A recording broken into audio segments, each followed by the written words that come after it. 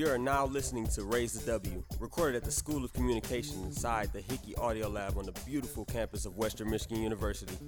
Come aboard and hear the people, stories, and impact of Western Michigan University. Here's your host, Tim Tarrantine. Hello, everyone, and welcome to Raise the W, the podcast where we celebrate all things Western Michigan University. I have with me today in studio Dr. Robert Felkel. He is recently retired professor in the area of Spanish here on campus. Dr. Felkel, welcome to the podcast. Thank you. It's good to be here. Glad to have you today. Like every other guest on Raise the W, we want to discover first who you are. Could you tell us a little bit about the neighborhood you grew up in? Well, quite a few of them. Good. I was born in Detroit. My family's not from Michigan. My family's from Massachusetts. Okay. But I was born during the war, and my father was working at the Detroit Arsenal. So I was on Gladstone Street, not far from Woodward Avenue. And in fact, I saw those apartments about 10 years ago. Wow. And they still look pretty good, you know. It was a tough neighborhood in some ways, but I didn't experience that naturally because I was just a kid. So we lived on Gladstone for, I guess, about 5 years. Then we moved to Royal Oak. And so I started school in Royal Oak. Yeah.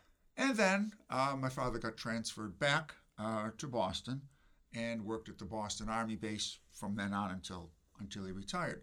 So I really completed my education in Boston. Yeah. Yeah. And that was good. That was very good. And Boston was a great place. school, Yeah. a great place to go to school. I mean, I forget who called it the Athens of America, but they weren't far off. Everything you could possibly want school-wise is there. So it was really nice, a nice place. I myself went to Boston College. Oh, great. Boston College for an undergraduate BS because it was Bachelor of Science with in education with a major in Spanish, teaching major in Spanish. Sure. And right after I finished Boston College, I got my undergraduate degree.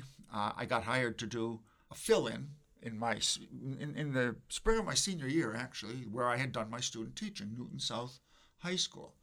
And Newton South High School was a really great school, but it had the full range, the whole enchilada, if you know what I mean. Yeah, I do. You could have a class with kids sitting around in groups of like 6 studying Hegel's theory of knowledge, and some other class you could have the place going up in smoke. Yeah. And I got hired to fill in for a woman who had a nervous breakdown because hers was one of the classes that went up she in was smoke. up in smoke. Yeah, up in smoke. Yeah. So I did that, and then after that I got my first full-time job teaching at Marlboro High School, a little bit to the west of the city. Yeah. And that was really nice. And from there, teaching was just it for you. Yeah, teaching was just it. I think I always knew I wanted to go into teaching at some level. I just didn't know which level. There's a big difference between teaching high school and teaching college. My wife is a fantastic high school teacher, she'll tell you. Yeah. And she's just a natural at some of the things that I found a little bit difficult. For instance, discipline. That's just a part of your job in high school. Right. And in college, it really isn't. Right. And but I got it together and I kept teaching at the high school level. Then I taught at Wellesley for a while. That was part-time. And I decided, I guess I'd rather teach at this level than at the high school level. So I went back to Boston College and got my Master of Arts in Spanish. Yeah. And finished that up in 1968. Is it 65, 68? Yeah, that was it, 1968. And that's when my wife and I got married. Yeah. And then I met her at Boston College in a dogmatic theology class, actually. Dogmatic theology? Dogmatic theology, yes. Wow. Interesting way to hook up, isn't it? I was just going to say, Yeah. talk about the universe, right? Right, exactly. 71, you show up at Western's campus. How did that happen between 68 and 71? What took place that brought you here? Well, we got married, and Yeah. I had applied to 5 different graduate schools, and I got the most money from Michigan State, so it was kind of a no-brainer. So I went to Michigan State thinking that I was going to study contemporary Spanish literature, maybe do my thesis on this novelist, Jose Maria Gironella. He had a trilogy on the Spanish Civil War. But then I met this really great professor who just happened to be a medievalist, Dr. Kenneth Schulberg. And so I had a few classes with him, and next thing you know, I was switching my field into medieval. And so that's what I really got the degree in. I got the degree in medieval. And so I got the degree in medieval. So let's see now. In 1971, let's see, okay, so 71 I came here. So in January of 71, I went to the MLA conference. I didn't have my PhD yet. And that's a big difference. You talk about differences between then and now. A kinder, gentler time, to quote somebody. And so I was ABD here at Western for a while. But I went to the MLA conference. I had a lot of good interviews. And this one guy just really impressed me. And he was from here. He was Roger Cole, a professor of German. And at that time, the department here was called the Department of Modern and Classical Languages. It was just a huge umbrella department. Sure. And so I got hired into the Spanish section. So I went back to the hotel and I said to my wife, I said, hey, hon, geez, I had this great interview with this guy, Roger Cole, really neat. Oh, yeah, great. And where's he from? I said, well, he's from Western Michigan University. And she said, but Bob, that's in Michigan. Yeah. She didn't want to be here. Yeah. She figured we'd be here maybe 1 year, 2 years max, and back to New England. Yeah. And it didn't work out that way. Right. So here I am, 47 years later. I love it. It was going to be 2 years, and it just didn't work out that way. From 2 years to 47. So it was a great department. He was great. Roger was great. He's one of the most competent chairmen I've ever seen. Yeah. And I've seen a lot. And in addition to that, the head of the Spanish section, see, we're all broken up into sections back then. So the head of the Spanish section was the legendary Herb Jones. And the department was just great. Yeah. I would have been crazy to leave. That's right. Yeah, I mean, why? You had a good thing going. If it's working well, if it's a good marriage, I was thinking, well, maybe I'll get an offer from UConn. And the guy at UConn was a good interview too. And I remember him saying to me, Bob, at UConn, you can do anything in this profession that you want to do, which at the time definitely was not true of Western. Definitely not. Now it is. But it wasn't the school at that time that it became after we had Dieter Hennecke for president. That's the transformation right there. Hennecke is the one who turned this thing on a dime. Because he understood international. He understood international. Right. He understood he was highly research-oriented. He turned us into a research university, and we've never stopped being one. So that was really great. Yeah. I'm grateful I was here to see that, to get to know him a little bit. So you spoke to, and we're going to talk about kind of those elements, but you spoke to something really important. You started to talk about one of the major differences in higher education and what you see in our students and how higher ed works. What are some of the other shifts you've watched since 1971? Major. I'm not going to be able to. I'm not going to give you a real good answer on this, meaning an answer that's clearly well thought out. Because honestly, I don't think about it very much. Yeah. I do know. What do you think about? I sometimes think when I look back at my grades, I have all my grades. If I look at my grade books from 1971, and I have them all the way back to high school, all these kids, I remember them. And one of the things that made me think it's time to retire, I'll just slip this one in, is thinking that I taught Spanish 4 in Marlboro. It was one of the classes I taught, Spanish 4 in Marlboro High School. And those kids right now are all 70 years old, if they're still alive. Wow. And I know some of them probably aren't, 70. So then I start thinking, okay, Bob. Yeah. You've been teaching Spanish a long time. That's a long, long time. Yeah, it's a long time. So, but I do notice, if I look over my grade books, I notice things that you could never get away with today, like class sizes. It was all over the map. Some were very big, but I had classes of second semester beginning with 6 kids. 6? 6 kids. Carla would have a conniption fit if she even heard about that. I would too. 6. Yeah. Then some others had 20. It was just it was a strange. And another thing, here's a big difference between then and then. This I can tell you for sure. When I came here, 95%, thereabouts, maybe 95 of our Spanish majors were in the field of education. In the field of education. And now it's probably down to maybe, I don't know if it's even 5. Wow. I don't know if it's even 5. And I judge that because the guy we hired out of Portage Northern High School to teach our methods class for us is Michael Braun, and he's a veteran of the trenches. And that's why he teaches such a good methods class, because the kids know he's telling it like it really is. Correct. One kid wrote a letter of recommendation for him for the Distinguished Teaching Award, and she said, basically what we hear in 558 is all the things that they don't teach us in the School of Ed. This is by far the best education class I've ever had. Because he came right out of Because he industry. came right out of the trenches, and he That's was right. dealing with real life, and he has a book.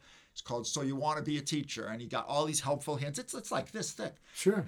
But the real stuff in the trenches, the discipline, the parents, the referrals, the whole works, all the stuff that'll either make you or break you. So that was one thing. So it was 95% going into education, and now very few. And all you have to do, I just invite you. Where are they going? They're going. What industries are they going to? They're going into. We have a lot of combined majors. Okay. We have a lot of Spanish majors for whom Spanish is an ancillary discipline. So they're in health and human services, Sure. social work, speech path, anything medical. So physician assistant, OT, PT. Yeah.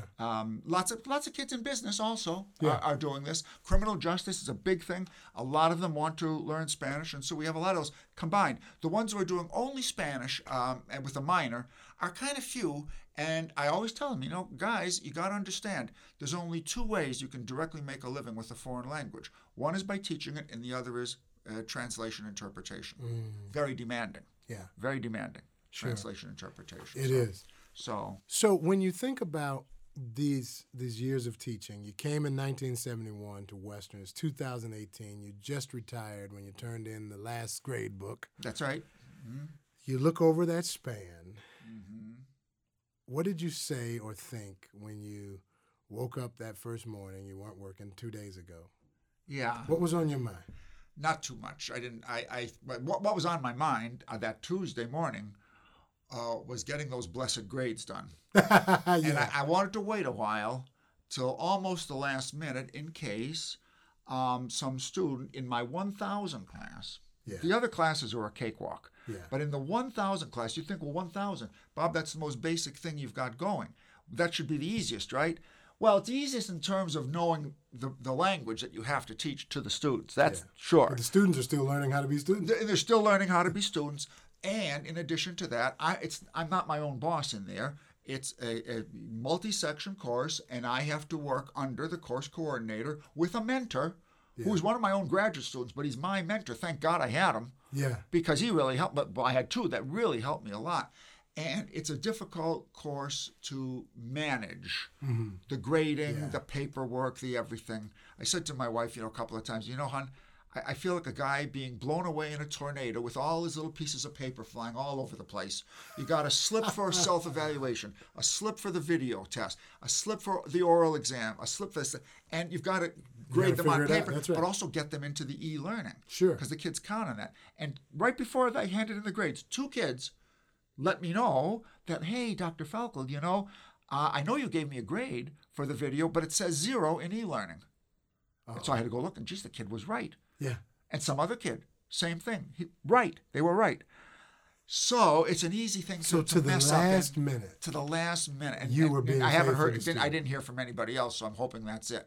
But as my chairman said, Bob, don't worry about it, because if there's a mistake, we fix it later. You do a grade change. It's no big deal. Get you out of here on this question. Yeah. Why teaching? What was it all about for you? Well, that I don't know if I'm going to be able to give you a good answer to that either, because of course when my vocation was being formed, that was a long, long time ago. But I do know that I've always liked the students, and fortunately the students have always liked me. In fact, I'm kind of unique. I've had colleagues who aren't like this, but I'm going to tell you one of my characteristics. I like bad students too. Yeah. I do, because they're still fun to be around. Sure. And, so they're not working that hard. I didn't work that hard either. Hey, I got into Spanish only because I flunked Latin in high school. Yeah, right. Only because I flunked Latin, or practically flunked. I had to get a tutor just to save my skin. So I said to the teacher, who was also the Spanish teacher, I said, hey, Miss Kenny, what do you think? Do you think I could do Spanish as a sophomore? And I thought she was going to say no. I thought she was going to say, what, are you crazy? You can't even handle Latin, which is just reading. And you're going to want to speak, read, hear, listen. But she said, yeah, I think you can handle it. And I got A's in that. It's the only high school class I got A's in. Everything else was a disaster. And so now I'll tell you now how I got into Boston College. You say, well, if that's the case, why did Boston College is a good Jesuit school. So how did they accept you? They accepted me because early in my senior year, I had a motor scooter, and I got into an accident with a school bus, which didn't signal to make a left turn. I went flying over the school bus and wound up in the hospital. I was banged up so much, I couldn't do anything for the rest of the year except study, so I got A's in everything. And Boston College looked at the record and said, well, this guy has had a conversion experience. Yes. We'll take him. And that's it. Then in college, I did fine. I changed my attitude. But I did like the kids, and I like that energy that comes off a class, you know. Yeah. And it's fun. You can laugh with them. You can joke. As long as they know you're running the show. That's right. Which I found out in my first year of high school. Yeah. I was not running the show, and I had some trouble with the freshmen in freshman English. But then I got better at it, and they've got to know that you're running the show. But if they do, the freshmen are a lot of fun. They're as funny as anything. So that's it, really. Now I know why it went well for you. Uh-huh. Right? Yeah, I think so, yeah. You represent what is the best of our educators. Mm-hmm. I hope. I don't know. The humility, the empathy, the enjoyment, the passion. I can definitely empathize with kids who are flunking because I was one of them too. Right. Well, and I tell you, that's why we celebrate you. That's why you're here, is because that word has reverberated across your career. Mm-hmm. And as you retire, I just want you to know your university family is so glad you gave us all of that since '71. Thank you. If I gave you all of that, believe me, it's been a two-way street, too, because I've gotten a lot out of Western and out of the community that we live in. It's been a great thing. Awesome. Dr. Felkel, thanks for being on. To all of you who are listening today, you can find out what's going on there in the Spanish department and how we're engaging students in their international work, learning languages, and the professors like Dr. Felkel who continue to lift our students every day, even in his retirement. Thanks for being on today, and thanks for all of you for listening. If you want more information, go to mywmu.com/raisethew. And if you get out today and talk to folks, maybe you're at an event, maybe you're heading out to the beach, maybe you're trying to get some time just to chill. If there's other people around you, tell them about Western. Tell them about the programs, about the great place it is, and how it's always a great day to be a Bronco. If you do that, you'll help us all to raise the W.